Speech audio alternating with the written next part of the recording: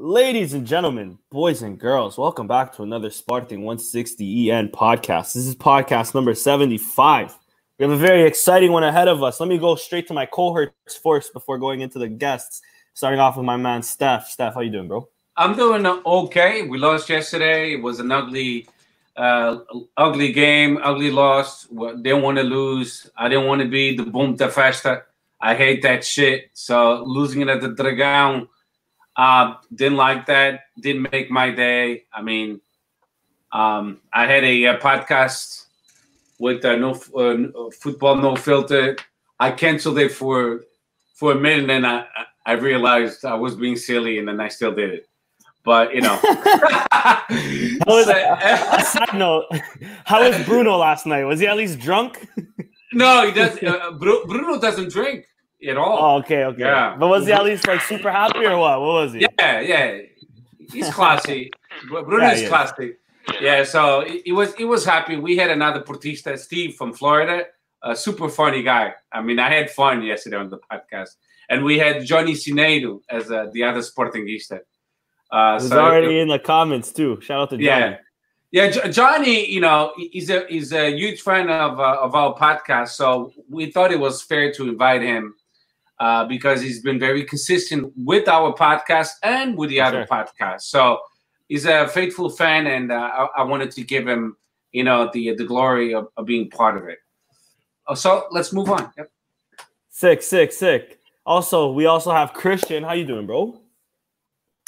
Doing all right. Truthfully, didn't expect us to win.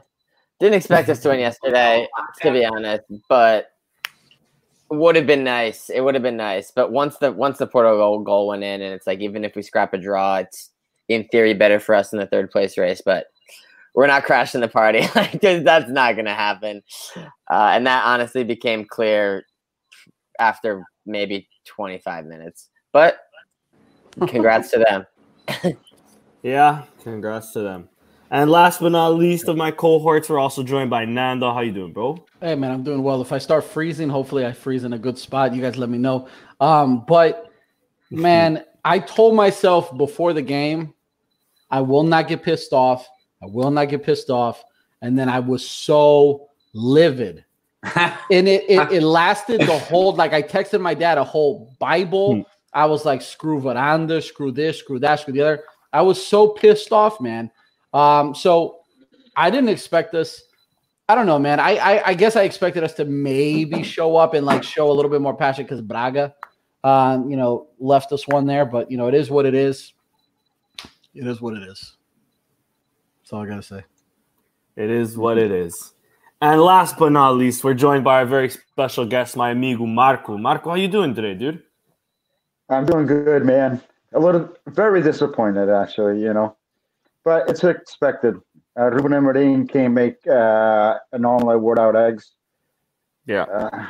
We see this from the beginning of the year. They started out, as contratações foram muito mal feitas. And these kids are young. There's a lot of talent there, but, you put them in a stadium like Porto, and after 25 minutes, they started their legs weren't there anymore. You notice, especially in a super talented kid like Quaresma. Yeah, exactly. Where are you joining us from today, Marco? I didn't even ask you before the show. Well, I live in Massachusetts, Cushing, Mass. It's right outside New Bedford. Oh, there's Boston area. There's a bunch of Benfiquistas down there. Oh, just a few. It's all right. I can handle them, those stuff. We have a lot of Benfica fans on Twitter from that area. Yeah, there's a lot of people from the Azores, and mainly they're Benfiquistas. So yeah, I hear it every day. It's the same thing up here in Toronto too. But it's mainly Açorianos, and also they just happen to be fucking Benfiquistas, those guys. Anyways, we'll jump right into the Twitter questions. We have a few. We also have a DM over here from Jordan Bentoncourt. But we'll start off with my man Joel Da Silva at JoelLeão_073. And Marco, I'll give you this question. He asks expectations for next season, Portuguese League and Europa League. Of course, if we make it to Europa League. Yeah, bold. We'll assume we will. What are your expectations for next season? Hey, listen, my expectations are very low again. Especially seeing some of the players that are being talked about. Sporting needs a lot of depth, a lot of quality players, and they need players on the line of Matthew, and I don't see them talking about anybody with that quality. Players, that center back is a journeyman center back that they're talking about. The right back is a young kid, 20 years old. So until I start hearing some real high quality names that they're thinking of bringing in, my expectations are going to be the same as this year, unfortunately. Yeah, I'm gonna 100% agree with you there. Next question comes in from Paul Rodriguez at Paul J Rod on Twitter. He asks a few questions, so I'll spill it out between the four of you guys. His first question is, what player should not be starting for next season? Or I'll kind of flip it. Steph, what player, if you can only pick one player, what player would you kick out of Sporting? Which player would I kick out of Sporting right away? Yeah, at least from the starting lineup. Oh, the starting lineup. I would definitely get rid of the starting lineup. Even though I like Ritovsky. Fair enough. His next question is, why does Spurar continue to start? Christian, I'll pass that one off to you, dude. I'm just going to assume that he starts because, number one, he never stops trying, and number two, there's absolutely no one else besides two 18-year-olds. There you go. There's nobody else. Exactly. But the guy, I will say this. I shit on him rightfully so, and a lot of people do, but he doesn't stop running. He doesn't stop running. He's the opposite of Bazdov. Yeah. Like the guy just standing around, walking around, like he's always fucking chasing, but runs a lot for not so much, output, which is, I guess, the problem. He also asks, and I'll keep it with you, Chris. He also asks, Pedro Mendes or Tiago Tomás should, or like which one between the two do you think should get a start? Or do you think Sporar should keep his place ahead of him? Honestly, I probably if we had somehow beat Porto and we had like at least a 4-point lead on Braga, like a 1-game cushion, basically, I would be all for that. But honestly, the games are too valuable still at this point. We're only 2 points ahead of Braga. And I based on Tiago Tomás that I've seen in 2 games so far, about 20 minutes, he's not ready to start. And I guess Ruben Amorim has rated Pedro Mendes so lowly that he hasn't even included him in the team. Barely. He hasn't. Has he made one sub appearance, Pedro Mendes? No, I don't think. I think maybe one. I think he made one, but he has not been in this. He's basically 100% not someone Amorim counts on. Yeah, at all. So, but with that said, Silas didn't count on him. Kaiser didn't count on him. So I think it's a problem with. He did play a little bit earlier this season. It was the big thing because remember he wasn't inscribed in the team for January, and then he finally got to play. Yeah, and he scored in the debut. To be honest, it went downhill after scoring on his debut. Yeah. There wasn't many chances for him either. I mean, to prove himself. Yeah, he only got like 10 minutes at a time, really. But Ruben Amorim, if you proven yourself at practice, he's been giving everyone a chance. So it seems that Pedro Mendes maybe. Yeah, it says a lot that he hasn't even been included. Yeah, exactly. There it is. Exactly. Next question or last question from Paul Rodriguez, and thank you, Paul. He asks, what positions would you like to see addressed during the transfer window to bring in for next year? Nando, I'll give that one off to you, and I'll also give it to Marco right after. Yeah, man, absolutely. So right off the bat, like Doumbia for me, I'll chime in on the question I think that was asked to Steph, but like he's got to go. So one issue is they got to get rid of that guy because he pisses me off spending the money we spend to have him there. Two, we need maturity on the team. So it's more than obvious that if we're going to go all in on having such a young team and bringing players in from the academy, which is good and great, we need maturity. We need players that have been there, done that, like Marco said about Mathieu and players like that. Hell, as young as Bruno Fernandes still is, he was obviously one of the more older guys on the team.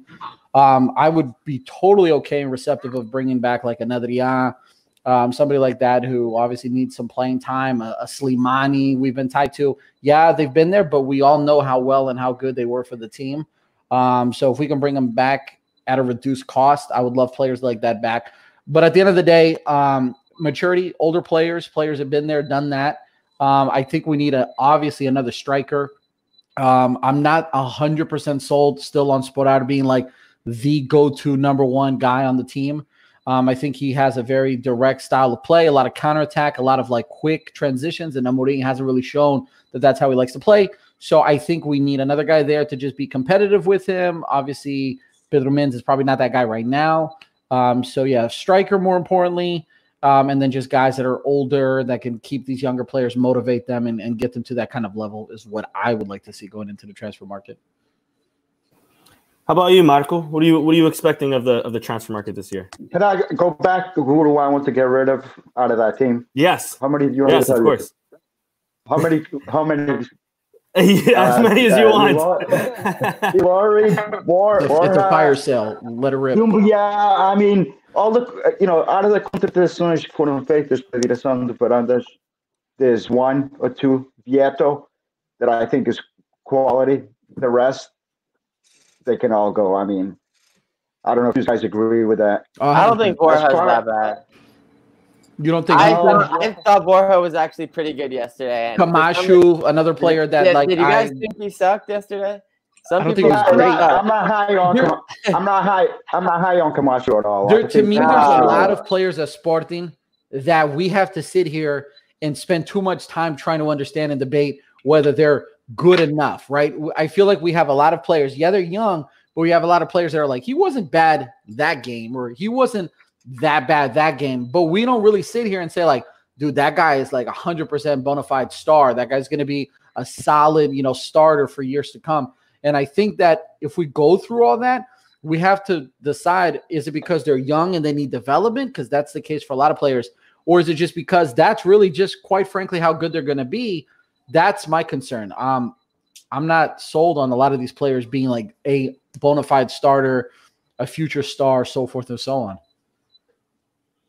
Yeah, I agree. But listen, as far as forwards go, we have Gelson Dalla and Riwav that for me is going to be a phenomenal player.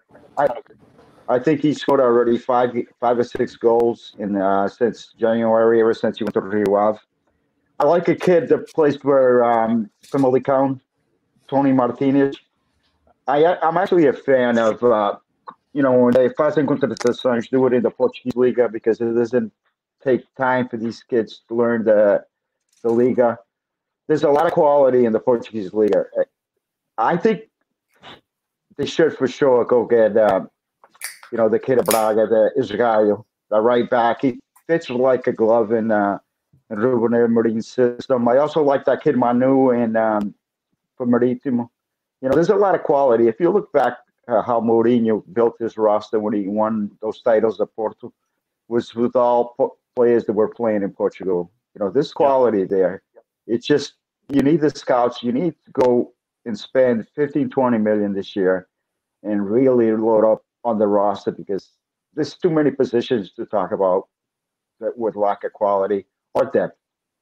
These young kids are going to be good, but you need some power, some experience to win titles.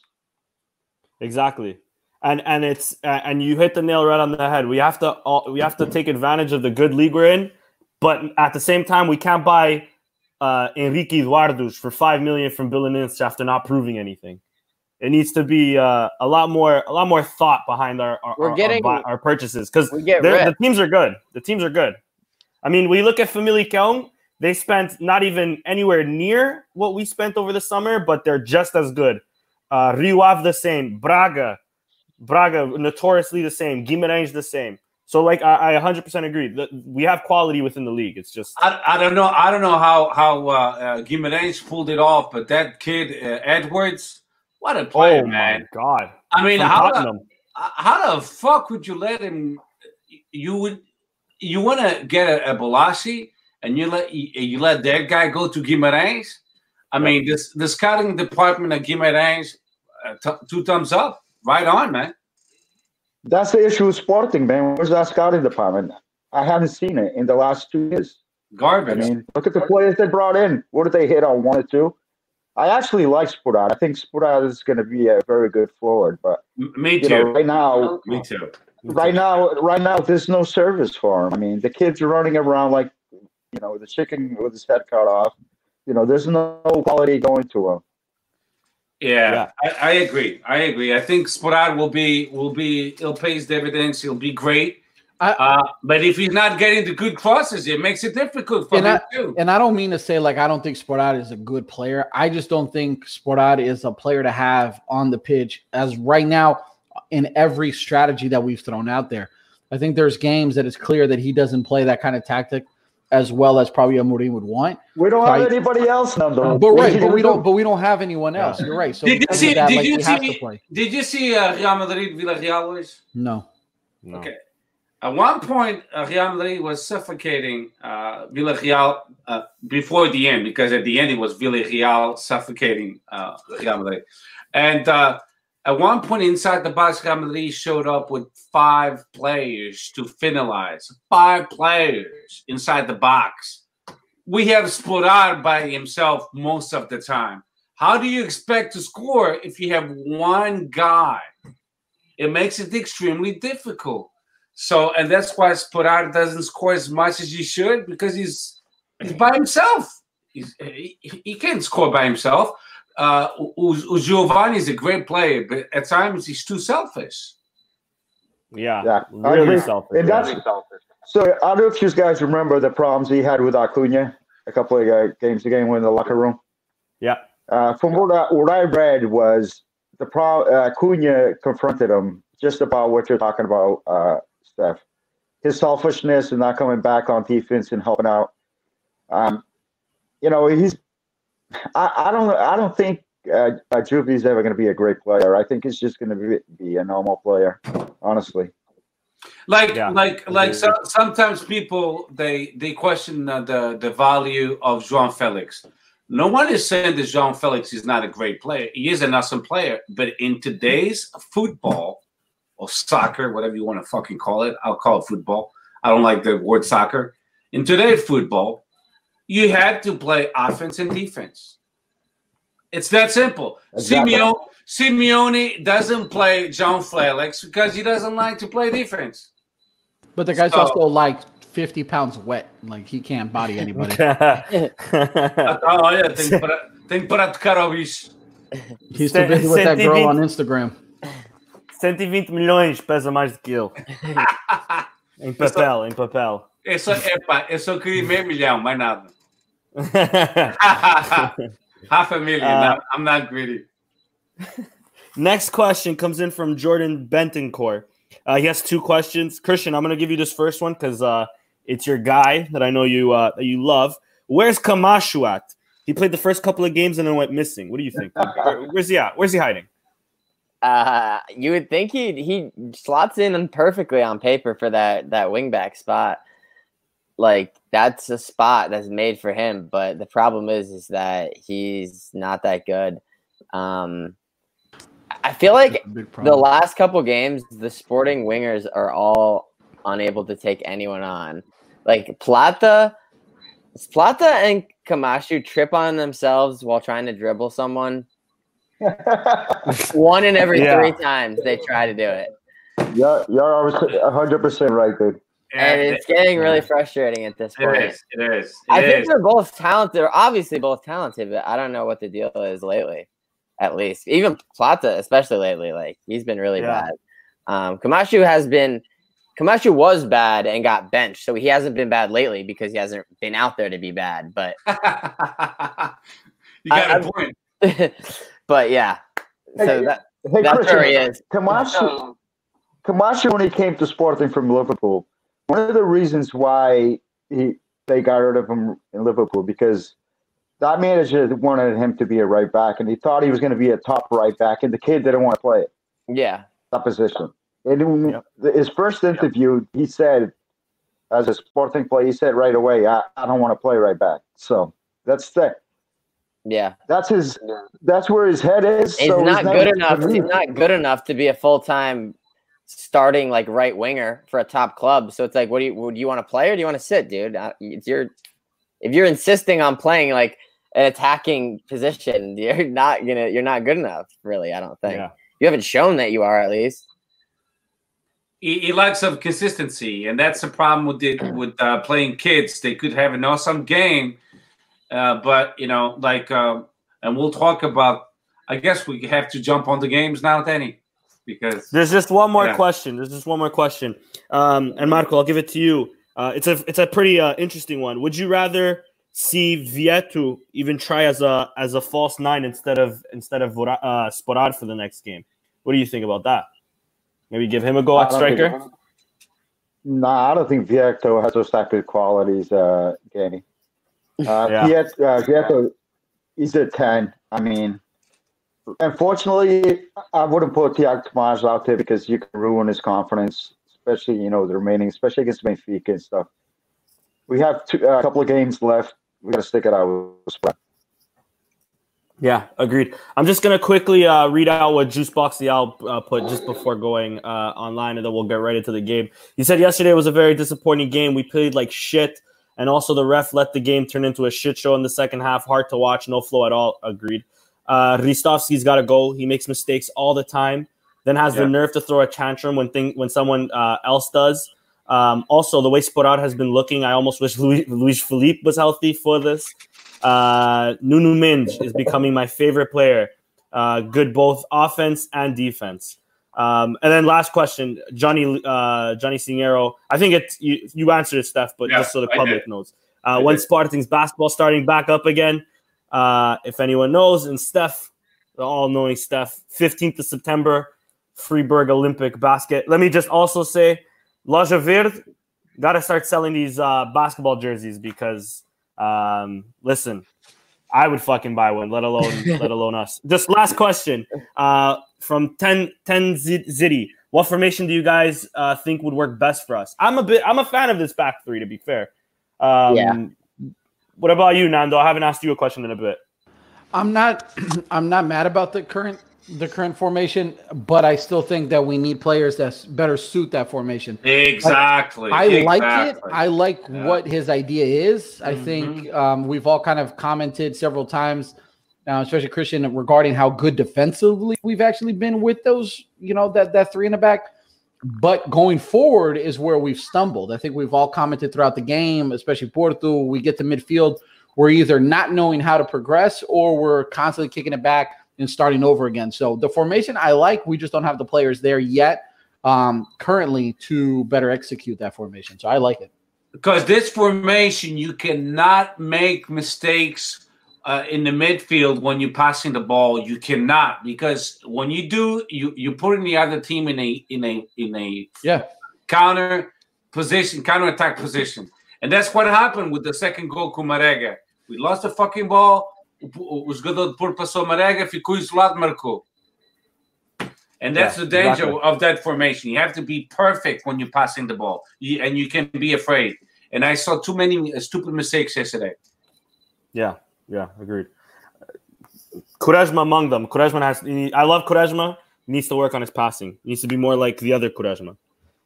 Anyways, I'll go into the starting lineup where Sporting beat Santa Clara 1-0. We'll quickly go over this game. Not a lot of things to talk about anyways, but we had Luis Maximiliano in net. We had Sebastian Coates, Eduardo Quaresma, and Marcos Acunha as at center back. We had Ristovski and Nuno Mendes on the wing. We had a midfield of Wendell and Dumbia, surprisingly, with a front three of Jovan Cabral, Sporar, Gonzalo Plata, with Christian Borja and Mateus Nunes and Tiago Tomás coming off the bench. Marco, I'll start this one off with you, dude. What were your thoughts on that 1-0 victory? Listen, the first mistake Ruben Amorim made was putting Dumbia back in the lineup. I mean, I think Dumbia is horrible. Why does he keep getting opportunities? I don't know, man. I don't understand. Maybe he's got pictures of Fernandes. Blackmail. I like it. I actually like Marcos Acunha at left. at that position. You know, he's got quality coming out of the back, and I think that's one of the things that we lacked against Sport is that quality coming out of the back. They pressured Quaresma, and he showed his age.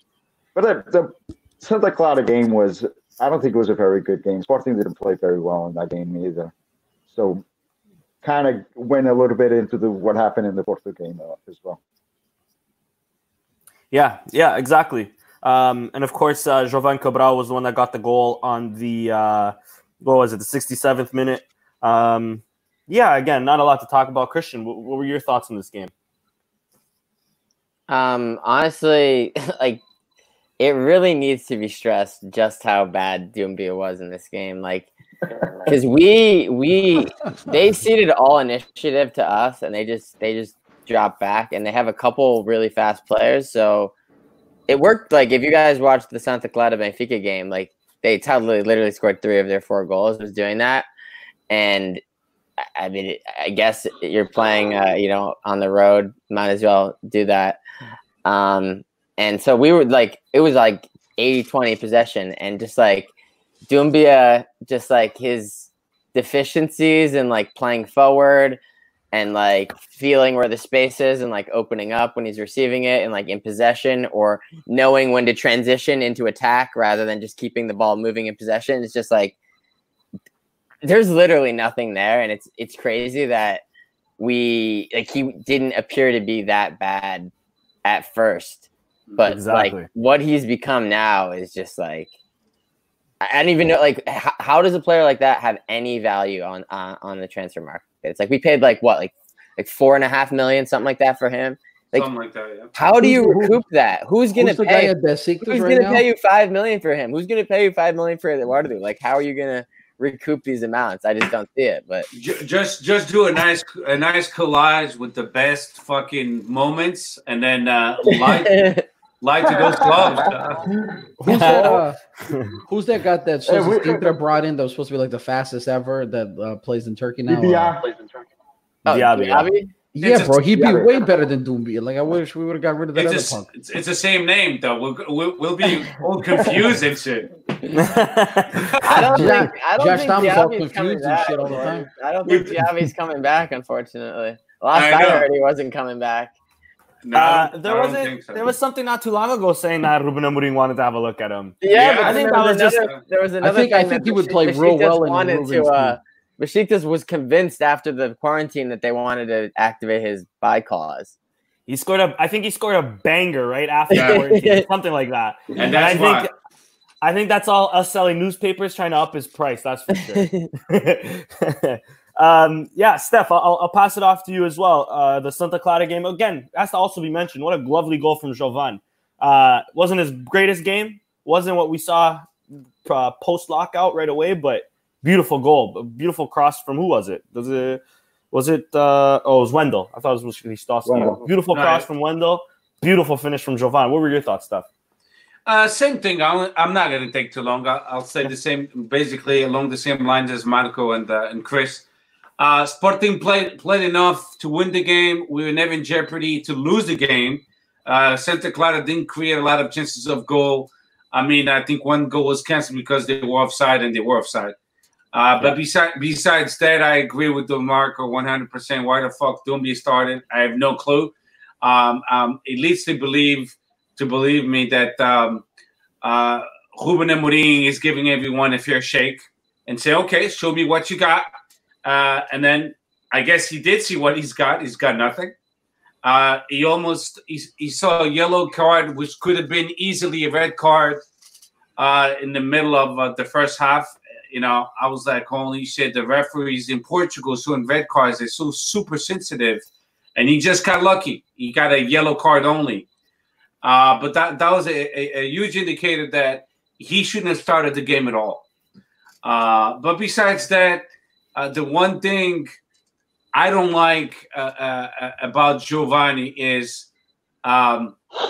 he's great on one-on-one, but sometimes he tries to dribble too many people, too many players, too many defenders at the same time. He loses the ball, and like Marco said, and Acuna, I agree with him. he doesn't go back and help the defense, or at least the midfield. He doesn't pressure. Epá, ainda não és craque. You're a good player, mas não ganhaste merda nenhuma. The last time I checked, the last time we won a championship was 18 years ago. So winning a Taça da Liga and the Portuguese Cup, it's great. But to us Sportingistas, that's not the title we want. We want the Portuguese Liga Nos. Hey, that Taça Liga is nice, bro. I know, man. No one, let's tell the truth, no one really gives a shit. É como se fosse ganhar a taça da Federação de Lisboa. Nothing. It's the same shit. But, resumindo e concluindo, it was a good win that we played enough to win against Santa Clara. Don't forget, Santa Clara went to Segunda Circular and they won 4-3 over there. So then they're a pretty good team. They're well coached by João Henriques. He knows his shit. They came on a tactic of 4-3-3, and they played decent. But we won fair and square. I never felt that Sporting could have lost a game against Santa Clara. No way. But that's it. No, I'm not going to waste too much time on that game. Yeah. Last but not least, Nando, if you want to throw in your 2 cents as well, yeah, man. I'll make it pretty quick. Everybody here has said exactly the same thing in different words. We did enough to beat Santa Clara. I don't think at any point I was worried that we weren't going to beat them.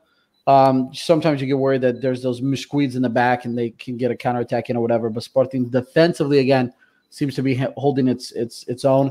But that's pretty much it. I mean, Sporting under Ruben Amorim isn't really avassador. They're not, leaving us clapping, standing up. We're just playing solid and we're getting results.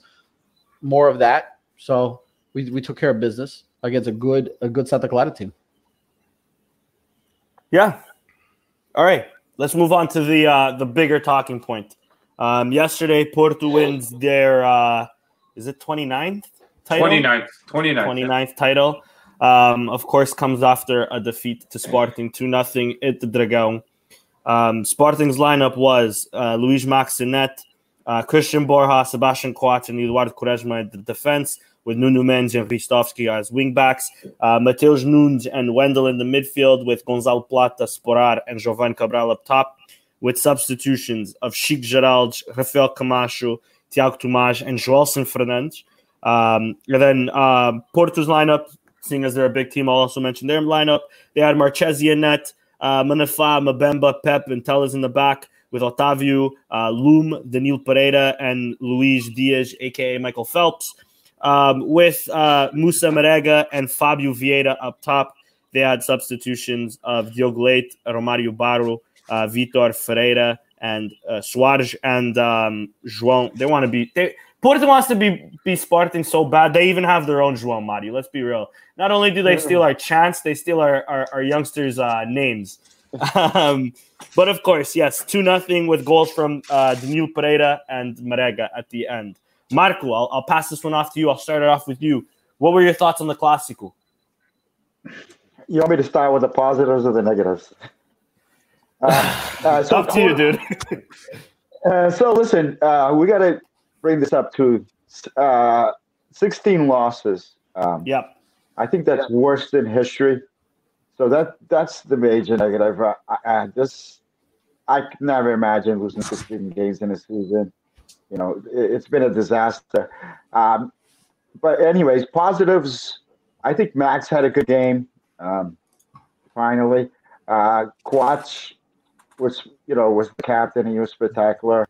Nuno Mendes, man, I think that kid is not gonna stay too long in Sporting. That kid's gonna be a super crack, man. Yeah. His quality at 18 years old, and he looked like the only one that wasn't afraid out there. I liked Mateus Nunes as well. I think he had a solid game. Mm-hmm. Plata has disappeared the last 2 or 3 games. I think it's maybe time to give Joelson a chance, because I think that's another kid that's going to be a superstar. But as far, Porto was going to win that game one way or the other. Sporting doesn't have the quality. They're talented players that are very young. it is what it is. Again, like I said earlier, you can't make omelets without eggs, and that's where we are. Plus, we were missing Acuna and Vieto also. That hurts. Yeah, agreed. The team really looked inexperienced, even on the pitch, especially. Steph, I'll pass it off to you, dude. What were your thoughts on the game? Pretty much I agree with Marco. Solid game by Nunes Mendes, definitely. Solid game by Matheus Nunes. Solid game by Wendell. Coates is a good game. Borja, I don't think in this system he's the player we need. We're gonna need somebody else. Quaresma, he's a great center back. But this was a big game. We needed his A game, and he shook. This was not one of his best performances. But of course, I'm not giving up on him. But I was expecting more from him. And like I spoke about, years old, man. Yeah, and like we spoke about it, Chris and I, a little while ago. Those passes, they have to be crystal clear. You can't miss those passes, especially when you're trying to pass from the defense through the midfield. You're giving a chance to your opponent to counterattack you within seconds, so you have to be extra careful. With this tactic, those three center backs, they're going to be heavily involved in the building of the team from the back to the midfield up to the third last quarter of the pitch.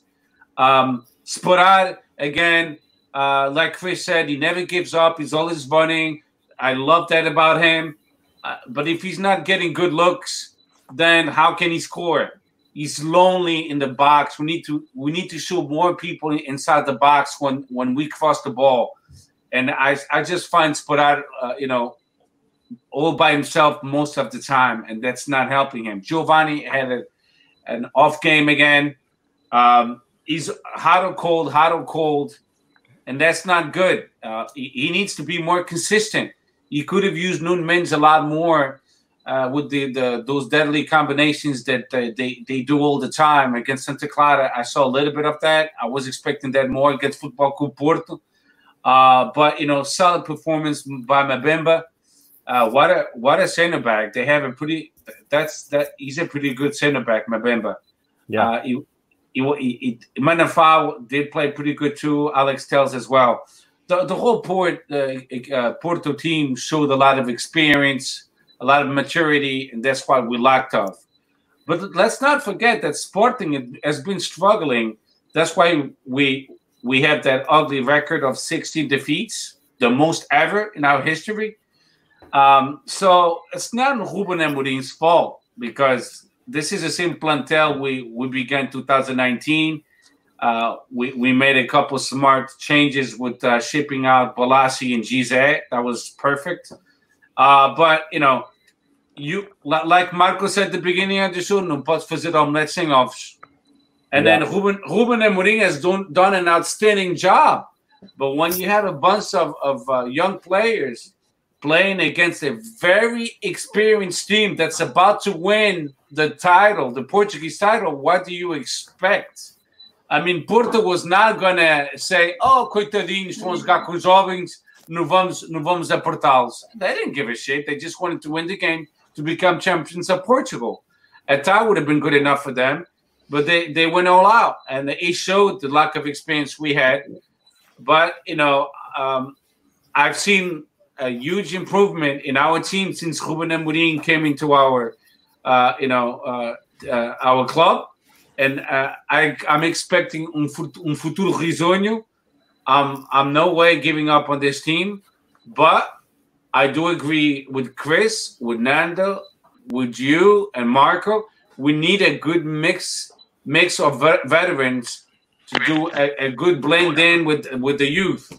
So the market when it reopens, hopefully our administration scouting department will get some really good veteran. When I say veterans, I don't mean the age, but with experience, to create more stability with the youth that we have. But the game itself, I mean, Porto did play better than we did. They had more maturity, more experience, and they deserve to win. And Ruben Amorim has a lot of work to do to get the team up to speed if we want to fight for the title race next year. But I'll tell you what, if we win the games as we're supposed to win, like contra Santa Claras and contra the games that we've been winning so far, Moreirense away, we tied, but that team hasn't lost in 13 games. That was a pretty good result. If we pull the performances that we've been doing now lately, and let's say we lose the big games against Porto and Benfica, hopefully we won, of course, we will be champions of Portugal, because most of the points we lost was against little teams. We lost against Famalicão twice. We lost against Braga once. We won at home. I don't even know how. But we had to win against the little teams. If we're more consistent with the little teams, we will be in the title race. That's the key of our success. It's against the little teams. Perder contra o Porto ou Benfica não é escândalo. Isso é jogo de tripla, como a gente diz na gíria portuguesa. É 1x2. We always know that, there's a risk of losing those games.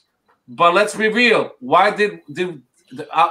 are we out of this title race? Because we lost against the small teams. And that's all I got to say. Yeah, agreed. How about you, Nando? I'll pass that one off to you.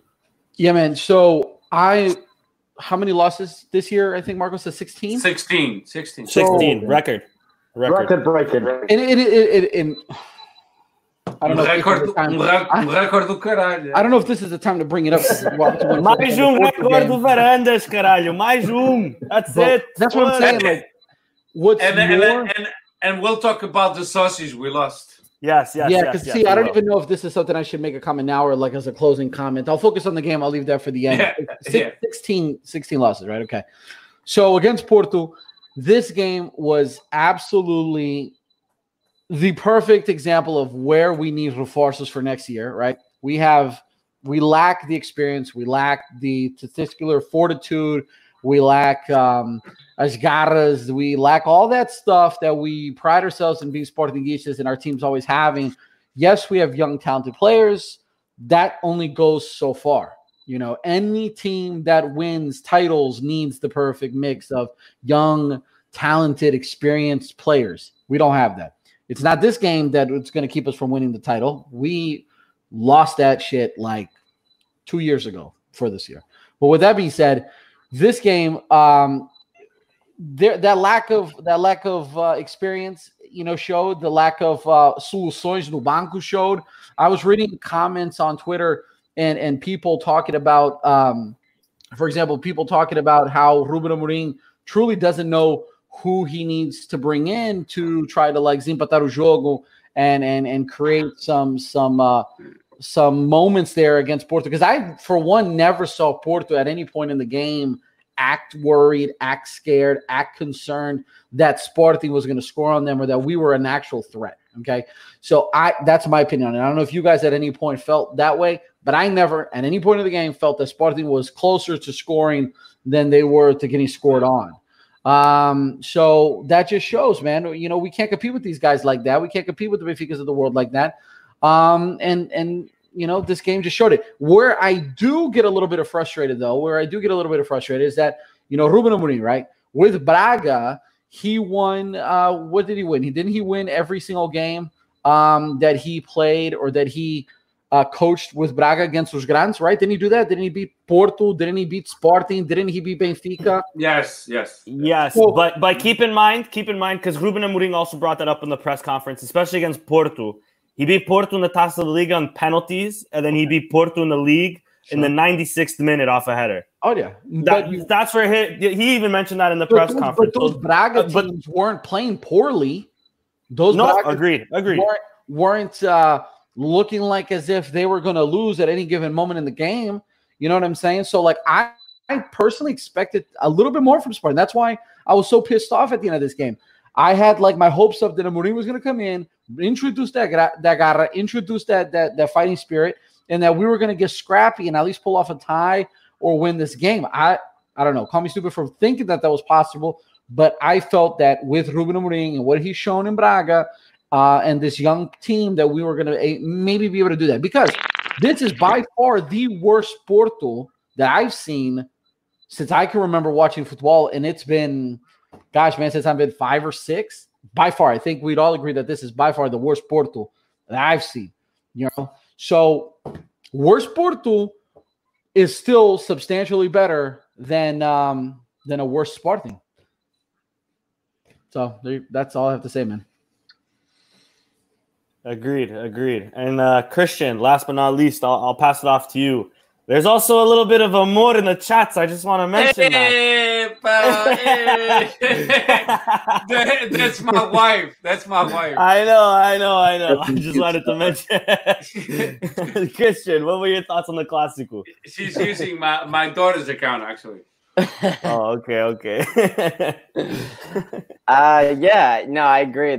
Nando said it pretty well by saying like it never felt like we were closer to scoring on them than they were to scoring on us. There was like a couple brief flashes immediately after the Danilo goal that kind of woke us up a little bit, but it really wasn't serious. We got to their box. It was just like anytime we got to their box, it was like an accomplishment. That's why Ristovski was so pissed at Plata that one time, because it was like, wow, we finally reached the box and you squandered it away. I know. But it's like they literally hadn't been there in 20 minutes, So yeah, it sucked. And the thing that sucks more, it's like even if we shithoused a 0-0, like they still would have been champions, and we really wouldn't have been in that much of a different position because we'd be 3 points ahead of Braga instead of 2, so still within a game. So we were never going to win this game. And if we got the tie, like it wouldn't have changed anything drastically for either team. So, yeah, it just kind of sucked overall. I thought that Borja and Nuno Mendes were really the only bright spots. The rest of the team was pretty bad, or just average / invisible. Like Mateus Nunes, Wendell, Coates, they were all average. And then I would say Ristovski, Quaresma, Plata, Jovan, they were all below average.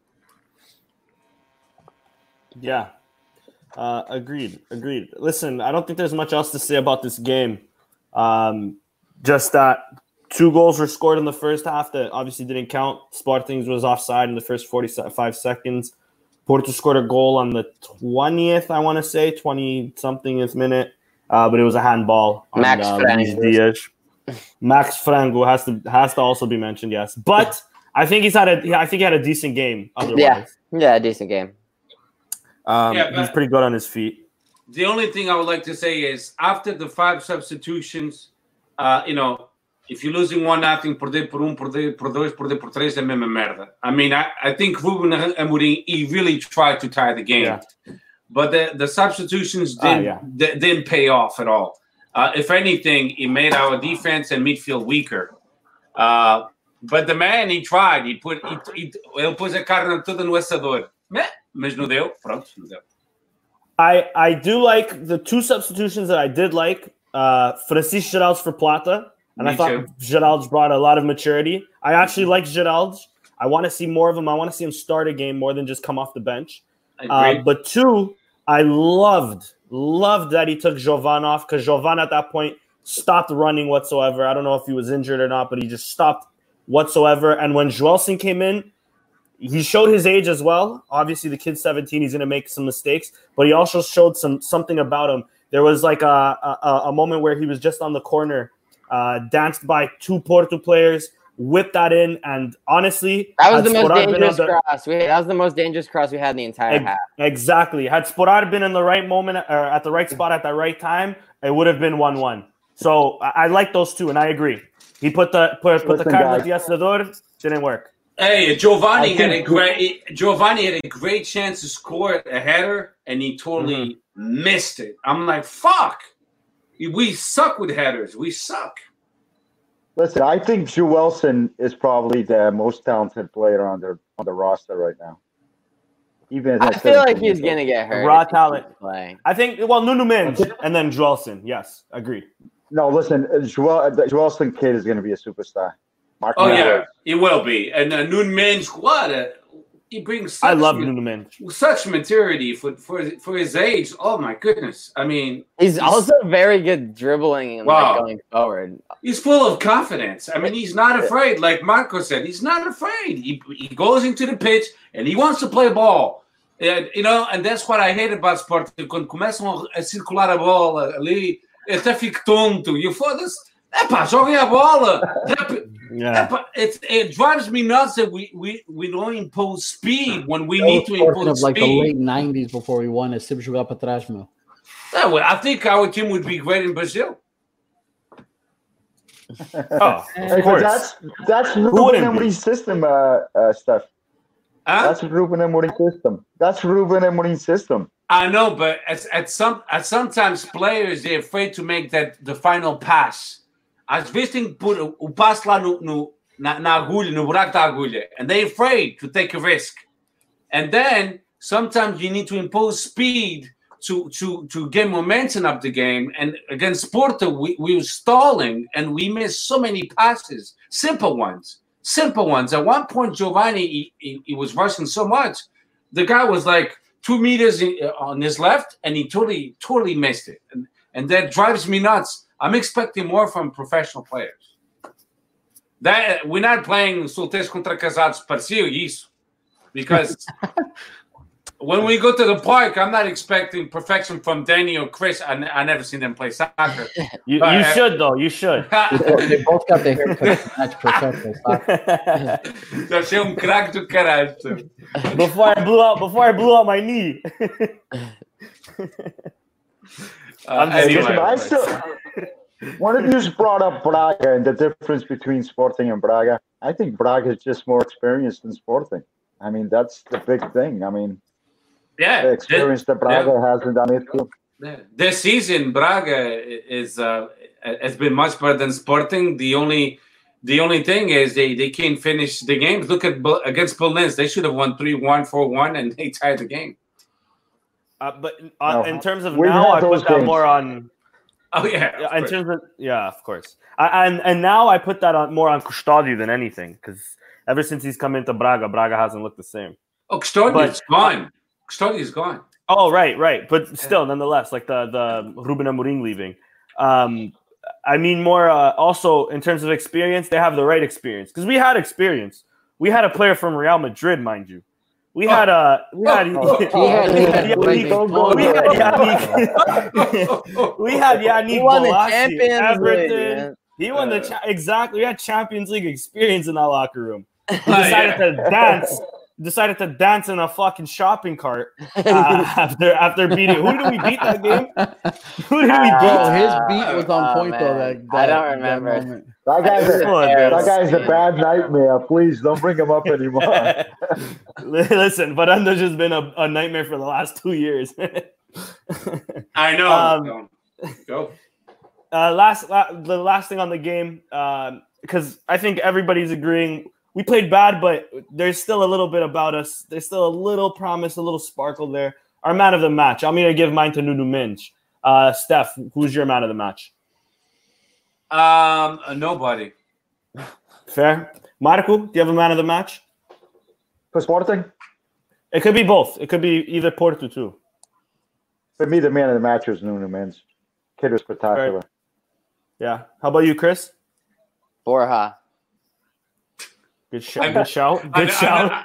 I know you're kidding. I know he's kidding. He was great. He did good. I liked him yesterday. Yeah, I would agree. No, I'll go back. The man of the match for me was Serge Conceição. Yeah. Fair. Octavio is the actual man of the match. For this. How about you, Nando? Really nobody, but Max played well, played decent to me. He had some moments where he came out on the ball a little better than what he has in the past, so it was good to see that. I'll also just say João Pinheiro was easily Porto's best player. That referee gave them every call in the world. Last topic, really, and it's more towards what we were mentioning on Varandas. The renumeração. Okay, hold on. Escalões. Don't forget, boys. Escalões. Só uma coisa. I saw a lot of flopping from Porto, a lot of dives towards the end. When they scored a minute 64, we actually took command of the game and we were a little bit dangerous in pressing them on their last third of the pitch. And that's when they start faking injuries and that.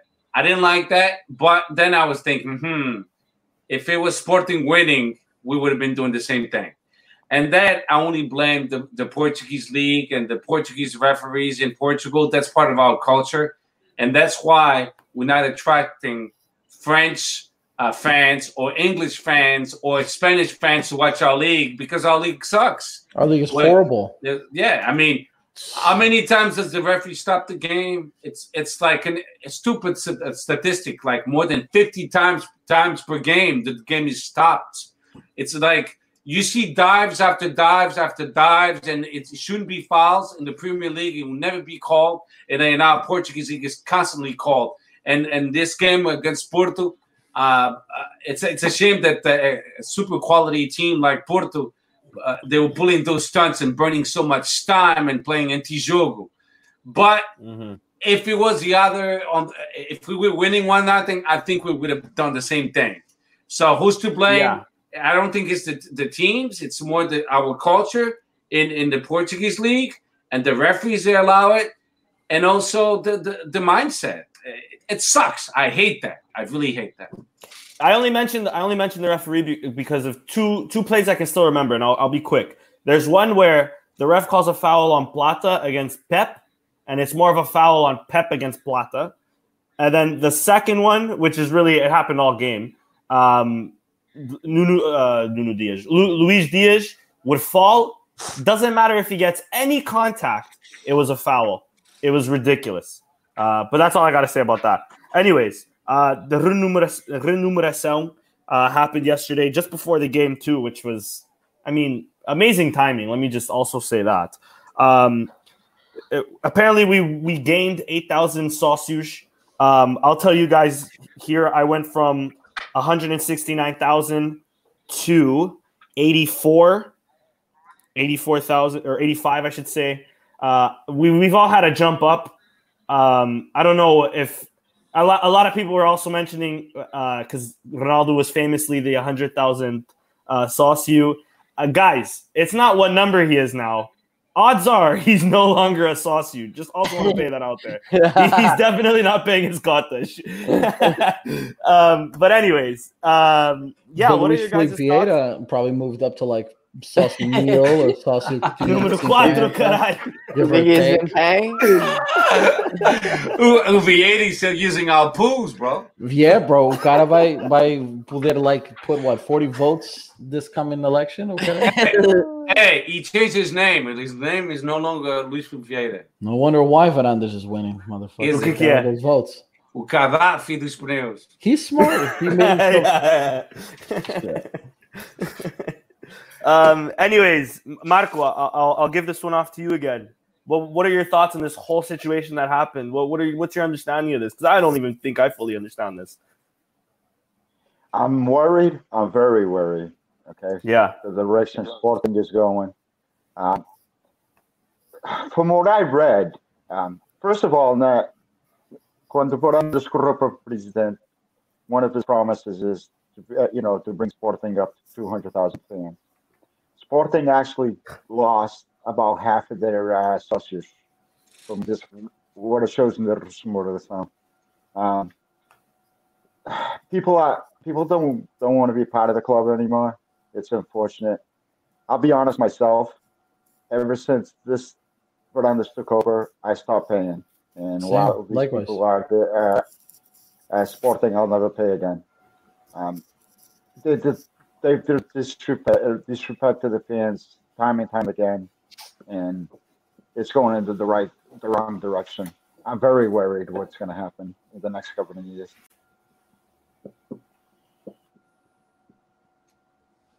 And listen, I don't blame you, because I was also having this talk with my dad too. I feel like there's also a lot of Sportingistas out there trying to, and I'll mention two mainly, and it's mainly on Twitter. The Tu vais vencer and that Diogo guy, who think they have a good point in bringing up that it's Sportingistas failing Sporting because their president isn't on the board anymore. When I think they're not looking at it as Varandas is failing because he's making Sportingistas not want to give back to the club, not want to support the club, financially, I guess, because they're just sick and tired of everything that's going on. That's why I paid for it, but I can't blame anybody like Nando and like you, Marco, who haven't, because your points are very valid as well. If you don't believe in a project, why continue to fund it? So I'm with you there as well. I'll give you some numbers of sócios pagantes. Okay, so in 2013, Sporting had 32K paying sócios.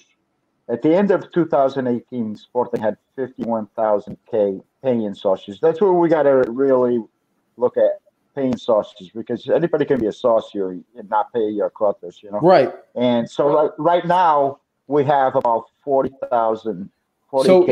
So the news said that about 70,000 sócios are, or 70% or more of the sócios are current on their dues. So that's the only thing I took out of it that's good and positive. They got rid of all the sócios they haven't paid in a year. That's why the numbers have changed. Exactly. That's why the numbers tank. I mean, at the end of the day, what value does Sporting have in having, and I say this from a guy who did not choose to renew, because I do not believe in the project. I do not like Varandas, so he will not have my money that way. But I would rather, and I would think that we'd all agree, that I would rather us have sócios pagantes, people that are actually paying, like everyone else here that's been paying, than having a guy who pays once, fazer sócio no minuto, and then not pay for another year or two. That's useless to the club. You know what I mean? So if we weeded out the ones that are, irregular, mind you, of course, a lot of them are people that don't care about Varandas anymore and do not believe in him. Yeah, it's good to have at least sócios that are paying. However, like Marco said, it is still very concerning, because you still got to look at it, from the perspective of like, what's the reason behind it? Are we talking little kids that mom and dad made sócio? Or are we talking like older people like myself or Marco and other people who've been fans of sócios for a lot of years that are choosing not to pay? And why are they choosing not to pay? Okay, so let me give you guys another perspective. Mm-hmm. I agree with the way Marco thinks and the way Nando thinks, because that's how thousands of Sportingistas think alike. I'm not going to give you a lecture on it, but being for me to be a Sportingista, it means a lot to how can I give to Sporting. I'm very limited. I live in Delaware, USA. For me to go watch a game, I have to wait until I go on vacation, and which I did. I went to watch the jogo da apresentação com Olympique Marseille. That was my first time at Stade Alvalade. To me, it was the most exciting day. One of my most exciting days of my life. My wedding and my kids. That was more exciting. The birth of my kids. The mic must still be in the chat. You say get married more exciting than a preseason game? You're a liar. The wife is still in the chat, by the way. No, I'm kidding. She might be. I don't know. But it was a very unique moment of my life, because I got to bring my son with me. And it was his first time too. So it was the first time for me and for him. And that day, luckily, by mistake, not knowing in advance, we went to Pavilion Jean Rocha for first time, and they were presenting the four trophies we won that year in this modalidades. Cus capitains. I got to meet o Maia. I got to meet o Henriques. I got to meet the one Bolo Carneiro, que era o capitão na altura, and I got to meet o João Matos de futsal. All the four trophies, and I have the pictures to prove it. Now, I posted on Twitter and Facebook because I'm really proud of it. And that was by luck. But, So when I saw that, and when I learned that as cotas dos sócios é para as modalidades, to me, that's why I still pay. It's because it's for the modalidades. I'm a big modalidades fan. Huge. I follow the modalidades. You can ask my wife, and she'll tell you. If there's a Sporting Porto, Sporting Benfica in volleyball no prego, na malha, I'm watching it. I'm watching it, because that's who I am. Whoever wears the jersey of my club, it don't matter which modalidade, I'm going to be watching it. And to me, that's why I never stopped. It doesn't matter if it's Varandas. It doesn't matter if tomorrow it's going to be Marco Dias or Denis Saldanha or Christian Oliveira. I'm still going to, do my part because the modalidades deserve better. The moment, and then it pisses me off when Sporting just say, "Epá, temos a perder os jogadores todos bons de basquetebol, de handball e de futsal." Perdemos 46 mil sócios. O investimento foi-se. And that's why I don't get it. Okay, I understand your points of view. I do get it, but you're not hurting Varandas. You're hurting the modalidades. Because that money is allocated to the modalidades. Agora não há dinheiro, há uma falta de investimento. E pronto, and that's why. Now you guys know why. But I totally agree with that, and that's why it hurts me, because growing up, like you said, going to games with my dad, and every time I go to Portugal and on ferias and stuff like that, and like it hurts me, right? Because I don't want to do that, man. I don't want to do that. But at the same time, if Sporting were to lose modalidades because of lack of sócios spending, at the end of the day, dude, we got to blame somebody. And at the end of the day, it's going to come back to somebody. And if it has to come back to the guy who leads the club and is supposed to unite the fans, we're supposed to do the best he can for the fans. And it's because of him that we choose not to spend. And then because of our money that we're no longer spending, that we lose modalidades. Listen. So somebody's got to take the ball. No, I get it. But if that's the way we think, well, every time there's a president that wins elections that we don't like, then we screwed. Barely. Look, if you we don't do it like that. We do it when he pisses us off like this. If you é sócio classe B, né? A, B e A. A pagas $12 12 euros por mês. E B paga 6. Se não estou errado. Okay? Yeah. So $6 a month. I can tell you, I wasted that money, I think, yesterday with my kids going to the mall. Queriam um gelado e o caralho, olha, foram logo $20, $18, foi logo. All I'm saying is, hey, if you don't have to drink a couple of beers and you pay, just a Big Mac or two less a month, it's easy. But that Big Mac that's all I'm saying. Claro, também diga, isso é verdade. Oh, Nando, but é verdade. But all I'm saying is that's not the way we should think. I hate Varandas. I don't like him. I think we would have been better off com Benito. And then quite frankly, I'll say it for me too.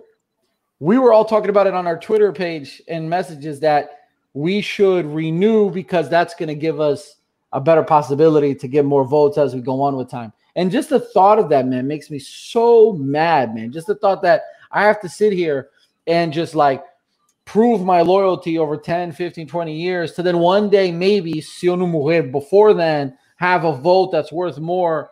Like that shit really pisses me off, man. I want one person, one vote. I agree with you. And like you guys are all making valid points. And just like, at least for me, it's like, yeah, I hate the game. But it's like I feel like it's my responsibility as long as the game exists to play the game, right? The little that I can do is just hold on to my number, and when it comes to my turn down the line and there's another Varandas in 50 years, right? And all the young kids are like, oh, all the old socios, these guys with 40 votes, they don't fucking understand anything. I hope to be like, no, I actually have 40 votes and I'm not a dumbass like some of these other people that have 40 votes that have been here. So I just want to get to that point because it's just like that's the system that we have in place. And I mean, if that system ceases to exist, then great. But I think that system needs to change. I really think that system needs to change. I have yet to meet one socio, one vote. I have yet to meet one socio that's older, and my dad, meu padrinho, meu tio, their friends that have ever legit said, nah, man, eles têm que mudar uma pessoa, voto. No, they all want to have that power, dude. That's what's wild. They're all like, mas listen, juízo, somos mais velhos. I'm not a young pup. I'm 50 years old, and I believe in one socio, one vote. Because I'm gonna have you text my father, please. You're 50 years old. You look no older than 22, buddy. What are you talking about? Marco, I need to have you be on FaceTime with me and my dad on that. Tem mais cabelo que eu, caralho.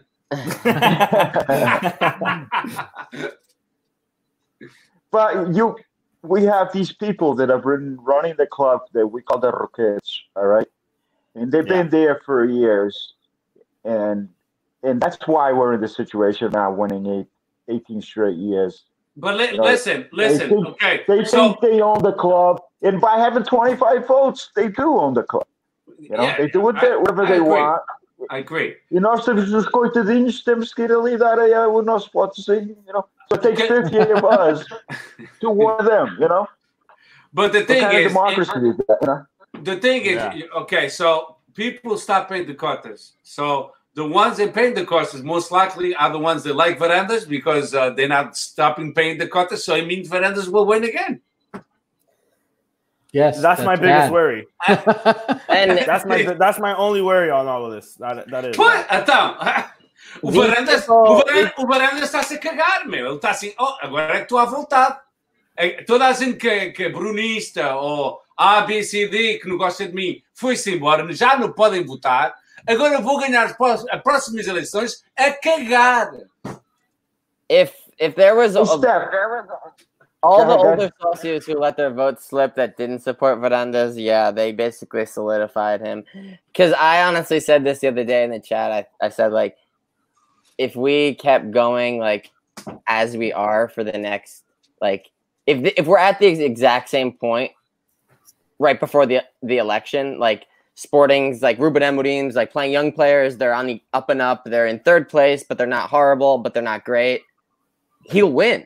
Like, if the election's held today, he wins, right? Of course he does, yeah. I don't think Christian. I don't think people fully understand that. He does. They like he wins the election right now if it was had right now. And some people take that for granted. Who are you talking about? Verandas, because Sporting isn't bad enough right now for socios. Oh no, he will win because half of the socios dropped. Not just that. So think about this is one point I was trying to make earlier. That just solidified. We're talking to two of them. They stop paying. The biggest issue, and George brings José Costa George brings it up right now, or Ozzy Tuga. Pay right now, it's not it's the man behind them, which is Rogério Alves. How many direções has Rogério Alves been behind? Dude, he's a grimy dude, bro. It's been Verandas so far. It's been Godinho Lopes, and that's just of the last decade. It was Bentancur, and there was Dias as well. Dias de Cunha. There you go. Yeah. So that's what I'm saying. But what I hope from the next elections is that there's more transparency, because I don't think anybody really knew Rogério Alves was behind Verandas until after he won.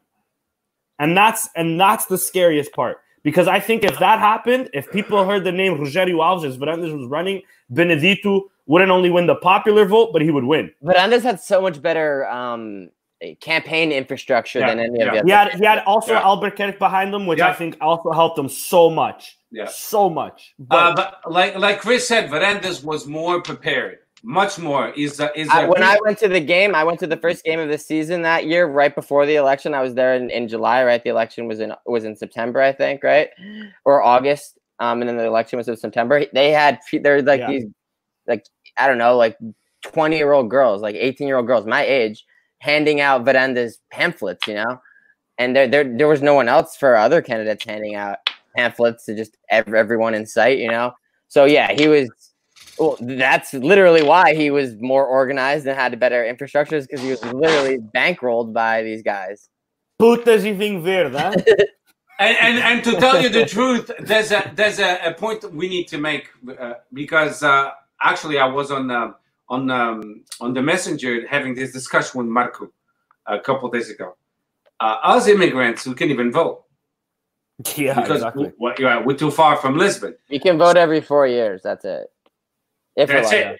Well, if we're lucky, exactly. If your férias coincide with no, it's if your ballot gets there on time. On time. That's the problem. That's why I'll fly my ass there if need be, but yeah, the last time I sent my ballot back to Lisbon, I never got a response back to see if they got it or not. I don't fucking know if they got it. But I am all about the electronic vote. And then the major concern with the most of people is EPA. Vai haver falcatrua. And I get that. Somebody has the video on. And I get that. So you don't think there's falcatrua on paper? When you vote on paper, that's much easier than do it online, because online is a third party. So if Chris has the way of building a website online for Sporting to vote on, Sporting will have to hire that company and pay X amount of money. So this country is actually using electronic voting. There's counties in the United States using electronic voting. It's not as bad as it used to be back in the days. It's gotten much better. It's just that Sporting needs to find a reliable, good reputation company that will run it fair and square. And I am for that, because now I could vote from home, from Delaware. O José Costa da Austrália pode votar da Austrália. And not just on the presidential elections, at all of the... all of them. Yeah, às vezes, yeah. O Marco pode votar de Boston, o Nando pode votar de Maryland, o Chris pode votar de Philadelphia, o Danny de Toronto. Every Sportingista all over the world will be able to vote. I don't know why people are so against it. I think it's a really lame excuse when they say about the hackers. Mas vai haver hackers que estão interessados nas eleições do Sporting. Foda-se. There's been the elitists are still at Sporting. We're always in 2011, Bruno Carvalho was also robbed of an election, and that wasn't online. So it can still happen. It can still happen. Yeah, it can still happen. Regardless, Sporting is a club of elitists. It's always been that way. I can't imagine the year that we're not going to be that way. We like to brag about our stature inside the club more than we like to brag about us as a club externally. I would love to see electronic votes. I'd love to see the things implemented that would make this a much more fair and democratic approach to things. But until people still have more votes than someone else, we're still fighting an uphill battle. Yeah. I agree with you, because I don't think that will pass in the AG. Dude, I don't know how you guys want to tie this all in at the end, man, but I want to say this before I forget.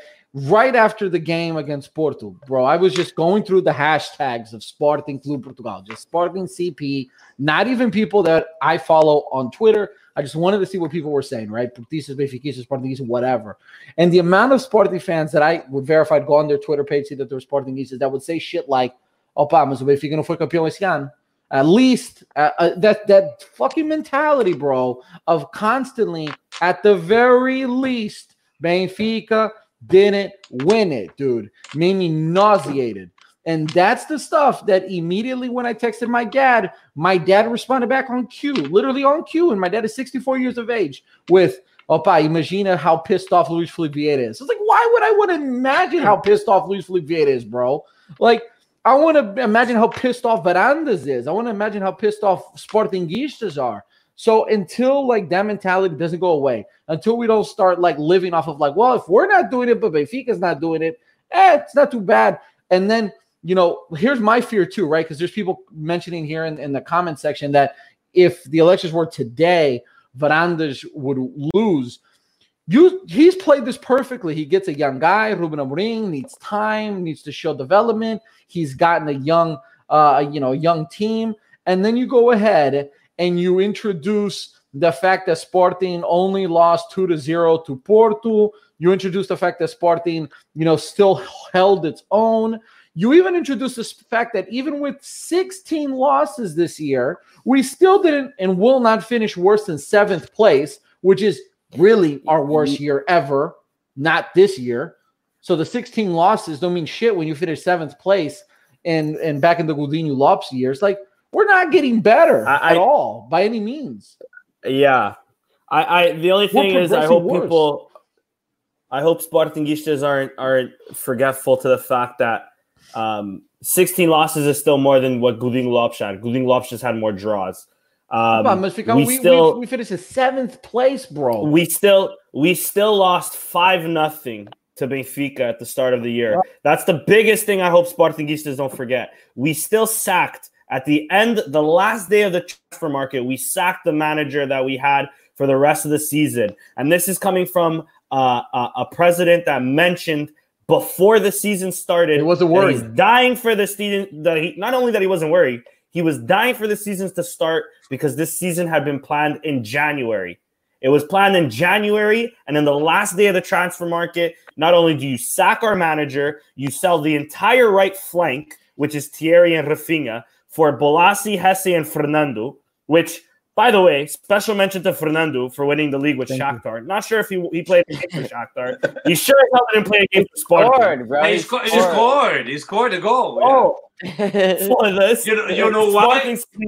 But you know why he scored a goal? Ele veio para Lisboa. Ele estava com os músculos todos fodidos. O Sporting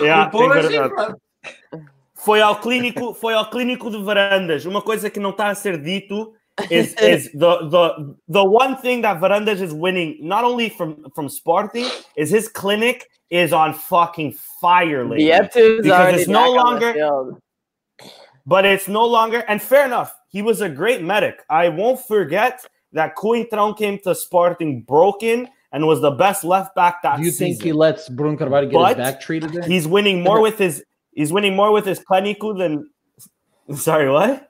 I was just saying, do you think he lets Bruno Carvalho get his back treated there? Oh. No, he's the one taking the picture and posting it online. Come on. That's the only thing I hope fans aren't forgetful of when going on to the next election. I hope we don't forget about David Wang. It's easy to forget about the 2 million wasted on David Wang. It's easy to mention, and because I feel an interview is coming with Varandas that there's a minority of fans that have left the club because Bruno Carvalho, blah blah blah blah blah. But and that's why we're in a position and COVID and blah blah blah. But I hope fans or sócios mainly, especially, do not forget the money wasted on David Wangs, the money wasted on Hesse Rodriguez, the money wasted on Bolasie, the money wasted on Fernando, the money wasted on maybe it's not so much Varandas, but he didn't also help on Viviano, etc., etc. And I can be here all night just mentioning it. Any time that it blew my fucking mind. Any time that you lose 5-0 to your direct rival and you state you're not worried or you're like chill with it, bro. That's it. Like, tu estás bem, eu estou bem, bro. Eu só perdi 5-0. I lost a trophy. Embarrassing. That was embarrassing. And not to mention, because Lauren brings up Matheus Pereira, we're playing the youth now. All is well. But this summer, we sold Matheus Pereira. Just this summer, we sold Domingos Duarte for pennies.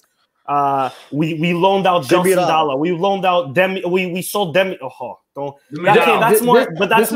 That's more Sousa Sintra than Varandas. But yes, Demi. This is the last thing I'll say. We loaned out Bragança to a second division team. We loaned out Rafael Barbosa to second division. Even Yildu barely gets any burn at Turkey. Do any of you guys, and this is like the question I'm asking, I'll ask the chat, I'll ask every single one of us here, Steph, Danny, Marco, Christian, are any of you guys optimistic? Literally, how optimistic, or are you optimistic at all going forward with Varandas and the current Sporting team and management at helm that we can win a title? How optimistic are you guys? Really? Like, How optimistic? I'll be the first one to go. I'm not optimistic with Varandas. Hopefully, what I'm hoping from Varandas is he has learned a few tricks. Now he's more experienced, and he's gonna let. I know. It's laughable. I know. Hopefully he learned from the loans, right? It's will he do that again? Will he do that again? If he does that again, he clearly hasn't learned. I'm not a big fan. I'm not a big fan of loans. Sporting is a club that typically loans player, but we don't get loans. Look at the loans we got. They were terrible. Historically, they're almost always bad. Yes. So loans in the big three in Portugal don't work. No. Name me one that you guys can remember that it just came in and had a great season. None. None. Years ago. Fabio Rochenbach when he came back. But then he stayed. But then he got. I love you, Fabio. They had the option to buy him though. Yeah. Then he stayed. Did. Yeah, that's true.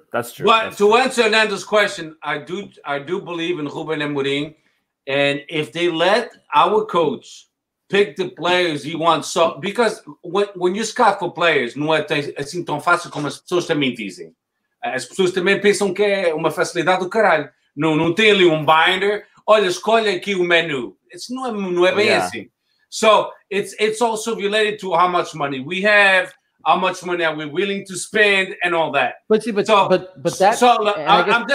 just going to finish really fast. So if Ruben Amorim is given the choice, okay, what do you need? I need a center back, full back, a midfielder, like that's offensive minded, and a striker. Okay, so let our scouting department start working on that. Okay, this is what we can afford, and here's a list of names. And if they let him pick, because he knows the players, he did his own homework, and then it will fit his system, then I think we'll have a shot to have a successful year.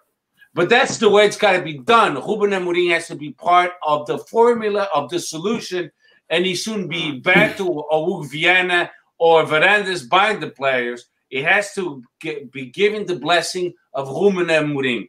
And if that happens, then I think we'll be fine. But don't expect to be players such as outstanding players because we don't have the money. It's going to be players around 5 million, maybe 1 or 10 million, but it won't be 20 million or 25 million. We just don't have the money for that. I'll piggyback off you as well, just because it'll be quick as well. And especially, we'll talk about. Especially com sócios que não pagam. Hey, listen, I got a question for you guys. So frozen. I got a question for you guys.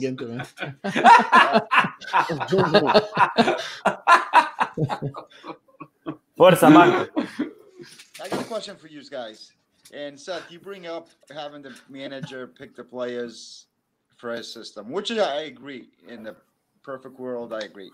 But this year, we've already had 3 projects. We had Projeto Kaiser, we had Projeto Silas, we had Projeto... O Silas nunca foi projeto. Aquilo foi... Lionel Pontes. But listen, a fazer pontes. He got rid of one, he brought in the other one, but understand it was his new project. So this is his new project. So how long does Ruben Amorim... Let's say at the beginning of next season, he loses 3 or 4 games and he gets sacked. So now you just spent 30, 40 million euros. Varandas will fall with Ruben Amorim. Okay, but that's he can't be fired now. Yeah. We kind of talked about this when he first got hired. That he can't. Varandas tie with Ruben. Either he wins with Ruben or falls with Ruben. 4th coach. Yeah. I mean, and even if a new president comes in, well, you're stuck with Ruben if a new president comes in. Yeah, you can't really get rid of that guy now. No, too late now. Thank you, Varandas. What a wonderful zone, cara. It looks so good. I mean, he seems good so far, but the fortunes can change quickly. So, Christian, let's just keep him there and keep him making the mistakes he has made over and over and over again. Who are you talking about? You're talking about Varandas? Yep. Well, no, it's not. We don't. He has to go. I know, but we don't have a choice. He won the elections fair and square, so he's got to stay his full term. That's why Sportingistas don't get it. A gente podemos estar sempre a falar no passado. Mas para quê? O passado já passou. Eu não estou falando no passado, estou falando no presente. Eu sei, mas ele tem mais 1 ano e meio. A gente temos que aturar mais 1 ano e meio. No, but if they accept the signatures just like they did with Bruno Carvalho, I don't think they'd have to though. What do you mean? We had the signatures to call for an AG, did we not? No, we don't have it, and we don't have a good enough reason to kick him out. Yeah, we had the signatures. We had it, but they didn't have valid reasons. Rogério Alves didn't allow it. Exactly. Rogério Alves who's running the club. Vlad, quantas pessoas é que não gostam do President Trump? Millions of people don't like him, and they tried to impeach him, right? But they couldn't because it's based on evidence, and it's the same thing with Varandas. Okay, nobody. I don't like him. Most people don't like him, but you're not going to kick him out because you don't like him. You need strong evidence that he's being corrupted or está a danificar o clube or nome do clube, and he's not done that. Listen, we just had one of the worst seasons in history of the club. Mas isso não significa que a gente possa tirá-lo das eleições. Ele tem que se demitir. Well, if he was man enough, he would. Ok, então a única coisa que os Sportingistas podem fazer é pressão suficiente para ele se demitir. Mas a par disso, não é porque o Marco diz, o Steph Teixeira e o Cristiano Oliveira e o Denis Saldanha não gostam dele que a gente temos uma razão para chamar uma AG que custa 60 mil euros, podem estar lá abaixo. Não chega a essas razões, tem que haver razões concretas. I might be being a little tedious on this because obviously there's other circumstantial evidence behind it or circumstances that happened behind it, but we also did get a dismissal for a president who now, yes, 2 years later, but now was dismissed of all charges of what happened at Elk shit. So if we can do that, if we can jump the gun on a president who now is innocent, we should be able, because yes, I understand with the impeachment from Trump, but I think it's much different when you're running a country and you're running a club full of paid partners or whatever sausage is. It's very different. Exactly. No, for sure. But what I mean is for companies, if you're a stockholder of a company and you're not a fan of whoever's running that company as a stockholder, you have the right to go into votes and then vote them out. Of course, I don't know the entire process, but I assume as Sporting, as the club, it's a similar process, or at least should be a similar process. Of course, there's other substantial factors, and we mentioned them. Rogério Alves is one of the main reasons why just before COVID, we didn't have an AG to vote whether we should vote him out or not. Just going back quickly to the optimism that I have next year, because I think that's where we should end this podcast. I'm with you, Steph, because I wanted to piggyback off you. My only optimism is that Varandas has finally got it right with a manager, because I do like Ruben Amorim. He's a man who's, whether he's won it with a rival or not, he's at least he's a man who's won, and he's a man who's at least showing that he's won. I've loved hearing him speak, especially when it comes to, as an example, when it comes to the Acuna incident of him blowing up on Jovan. He mentioned how he can only imagine what the locker rooms were with Sá Pinto, Pedro Barbosa, etc., etc. I do have faith in the man, and I do think he's a big manager. But my worry is with Varandas, the same way I was ranting about earlier about the last day of the market, him selling the entire right flank. I'm worried that a 10 million euro offer for Nuno Mendes, he's gone. A 5 million euro offer for Matheus Nunes, he's gone. I have a feeling Fadal is not replacing Mathieu. He's replacing Coates. I have a feeling Antunes isn't replacing just Acuna. He's replacing Acuna, Nuno Mendes, and Borja. I'm afraid that Luis Max isn't just being referenced with another goalie isn't being referenced just because to give Luis Max competition, is because Luis Max is gone. My only worry is about what we're doing in the transfer market, because I think we have a right manager, And with this manager, hopefully he can get things right. I think we're still years away for a title shot, but at least competing for Champions League, that's all I can ask for at this point. There's a common theme in amongst all of us so far, but I'll let Christian finish with his optimism. So basically, Marco as well. we've chosen to live and die by the Georges Mendes sword. So right, yeah, Georges Mendes can build a good team, right? He built a good team at Famalicão this year. He built a great team at Wolves this year, but he also built an incredibly shitty team at Valencia this year. But he also has made them good in the past, right? So it's like he's made great teams at Benfica, right? He can build you a great team. I don't know how he decides whether you get a good team or whether he just funnels you rejects. I don't know how he prioritizes that. If he does it on purpose, if it's organic, if it's by accident, I don't know. But basically, what the success in the transfer market, or whether or not we hold on to these young players or not, it's going to come down to the whims of Georges Mendes. If Georges Mendes finds someone in England who wants to take these players or whatever, they'll be gone because Varandas is following the Georges Mendes lead, because basically Varandas fucked the last window, and so in his eyes he's saying, okay, I fucked this up last time because I tried to do it, but now I'm gonna have the professional do it this time, and the professional is Georges Mendes, and we all know how he does and how he operates. So I don't know what kind of team we're going to end up with. I truly don't know if Nuno Mendes is going to be on the team next year.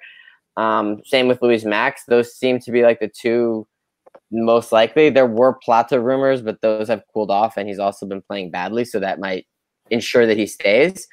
But yeah, it really is like a totally random process. But I'll tell you right now, if we sign Danilo Barbosa from Nice, that's an indication that it's not about to go well. Exactly. That's another Eduardo. So we get rid of Eduardo and we get another one. I guess we can talk about the upcoming game. Yeah. Just let me quickly pass it off to Marco before we talk about the next game. What are your optimism for next season? I got a question for Christian first. Why do we need Georges Mendes? Well, what was that? Sorry, you said again? Why do we need Georges Mendes? We don't need him, but that's unfortunately the route that we've chosen to go down, and we've unfortunately tied our fortunes to him. I agree with you, and that's a big mistake. Another big mistake by Varandas. Yeah. My optimism is very, very low. The players I'm reading that they're talking about coming to Sporting, the only one that I like is the goalkeeper from Athletic Madrid. And if he comes, he's not coming to Sporting to sit on the bench. If he's coming, that means Max is gone. No, I don't think so. He's older. He's like 33, right? He would be more of a backup. I agree, though. I agree. I think if he comes, Max is gone. He actually said in the interview the reason why he did not resign with Athletic Madrid is because he wants to play one more time. Project, and he wants to stop. Yeah. Well, I agree. I agree with com o Sr. Marcos e com Danny, because Varane is willing to give him a signing bonus, and so we. Okay, go. They talk bad about Viviano because of how much he made. This goalkeeper is going to come make as much as Viviano was making. They're willing to give him a good salary. Half is accomplished. They're willing to give him a good salary. Yes, he came out on the news. So the players that I'm hearing that are going to come in, my optimism, I just don't see it until I hear some more names, and I see more of the same for next season, and more excuses from Varandas. Yeah, more excuses. He is really good at making excuses and deflecting blame. Yeah. That is one thing he's very good at, making excuses and deflecting blame. Olha o Sr. Costa. Vim para a festa, caralho. I was just watching the video. That's a fun. How can we have confidence after the real Alfarensky just nailed it? It's payment, bro. That's it. Listen, I'm a big believer in something, and I'm gonna take less than 30 seconds. If there's a club that's willing to pay, let's say 25 million for Maxi, and that's a good piece of business, I would sell him too. Why? Yeah, but it's not going to be 25 million. It's going to be no. Okay, I know. Okay, I just gave an example. Of course, it's not going to be 25 because Varanda doesn't have espinha dorsal. He's bad with business. But if it's less than 25 million, it's bad business. But if it's 25 million, me as a Sportingista, I'll say, wow, that was a lot of money, and I get it. Because look at Benfica. Now, and I'm going to give you a couple examples. Ruben Diaz, they could have sold him for 30 million. Now they can even sell him for 12 million because of how they finished the season. Sometimes it's, if you're on a high note and you could sell certain players for good money, what they're worth it, then you should do it. But Varandas is going to stink in making business like he always stinks. Yeah. And you know what? Vim pa festa, caralho. My only thing with the goalkeeper is, my only worry is that we're getting him because Max is gone, because Max has been rumored for a contract extension for months now, and it has yet to happen. It's been 7 months. They've been talking about it, and has yet to happen. Up salary, yeah. He's already renewed, but yeah, it'd be an increase. You know who I'm also worried that it hasn't renewed yet? Joelson. Very worried about that kid. They keep saying that's a done deal, and then it isn't. No, I'm not really worried about him. The thing is, ele tem contrato até 2023 and a cláusula de rescisão is 60 milhões. And they wanted to up it to 100 million and the better salary and increase it to 2025. But nowadays, agents, they keep on changing the sales clause. Now they want it to 80 million. So, yeah, I mean that's what it says on the papers anyway. Yeah, and that's I get the agents on that point because they want the player to be able to leave when he wants. So at 100 million, Sporting has a bit more lead room. But anyways, let's go into next week. Next week, it starts on Saturday. Rio Ave plays Santa Clara. We no longer have to worry about Rio Ave, I don't think. Famalicão plays Boa Vista. We might have to worry about Famalicão, but I doubt it. 2 games left. I highly doubt it. No, we don't. We're not at all? At all. The worst is Braga passing us. Yeah, the worst place is 4th place. Okay. Belenenses play Gil Vicente in a Belenenses still fighting for survival. Everybody, I think we all agree here. Cross our fingers that Belenenses goes down. I know Setúbal can be a pain in the ass. Tondela can be a pain in the ass. But I think as true lovers of Portuguese football, nothing makes me more happier than a fake Belenenses going down. Guimarães plays Marítimo. Passos Freire, who plays Portimonense. Portimonense still fighting for survival. They just made it out of the relegation zone. Tondela, also fighting for survival, plays Braga. We'll see. We'll see if Tondela can do us a favor because Braga is right on our heels, 2 points away. Porto plays Moreirense. No big deal. Porto won. Moreirense is safe. Sporting plays Setúbal. That's a big game because Setúbal is fighting for survival. They're currently at the relegation zone, tied with 30 points with Portimonense and Tondela. Now that Porto won the league, I think the biggest watching point of the Portuguese league is the relegation battle, and of course, Sporting against Braga on who gets the European qualification directly. And then Aves plays Benfica. And then next week on the Sunday, July 26th, is the last jornada. We won't get into that yet, but of course, that's a big, big derby in that jornada. But, boys, I'll ask this.